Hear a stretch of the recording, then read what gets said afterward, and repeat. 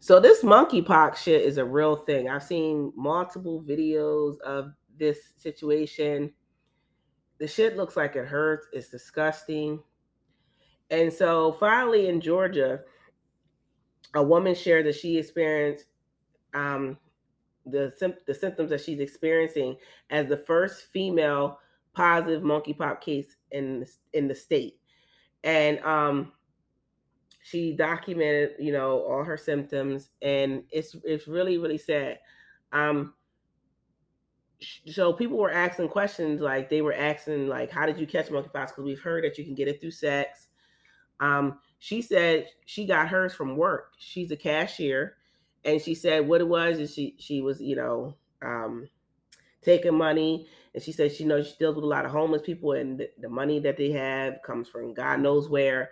And she said you're, counting money, and you're not using gloves, and you touch your face, and that's how she believes she got it, because she has it all over her face. And this is why I don't like carrying money, number one.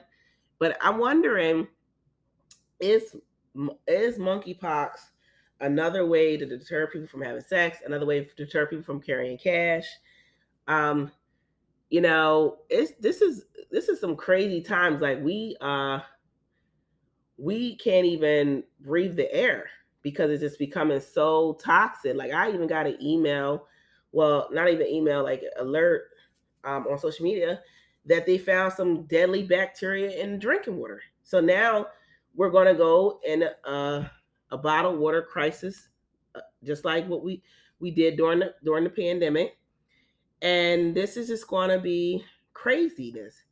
And then also, there's more shit going on. Like, there's actually monkeys out here attacking people. I think it's in Japan, and like going after babies and daycare. So hold on, let me give you this video. Children and elderly people in southwestern Japan are being attacked by monkeys. You see one here just waiting for somebody to come outside so it can attack. This is happening in the city of Yamaguchi. So far, nearly 60 people in less than 3 weeks have either been bitten or clawed by monkeys, according to local officials. Nobody's seriously hurt. Nobody seems to know why these attacks are happening or where this troop of monkeys is coming from. Wow.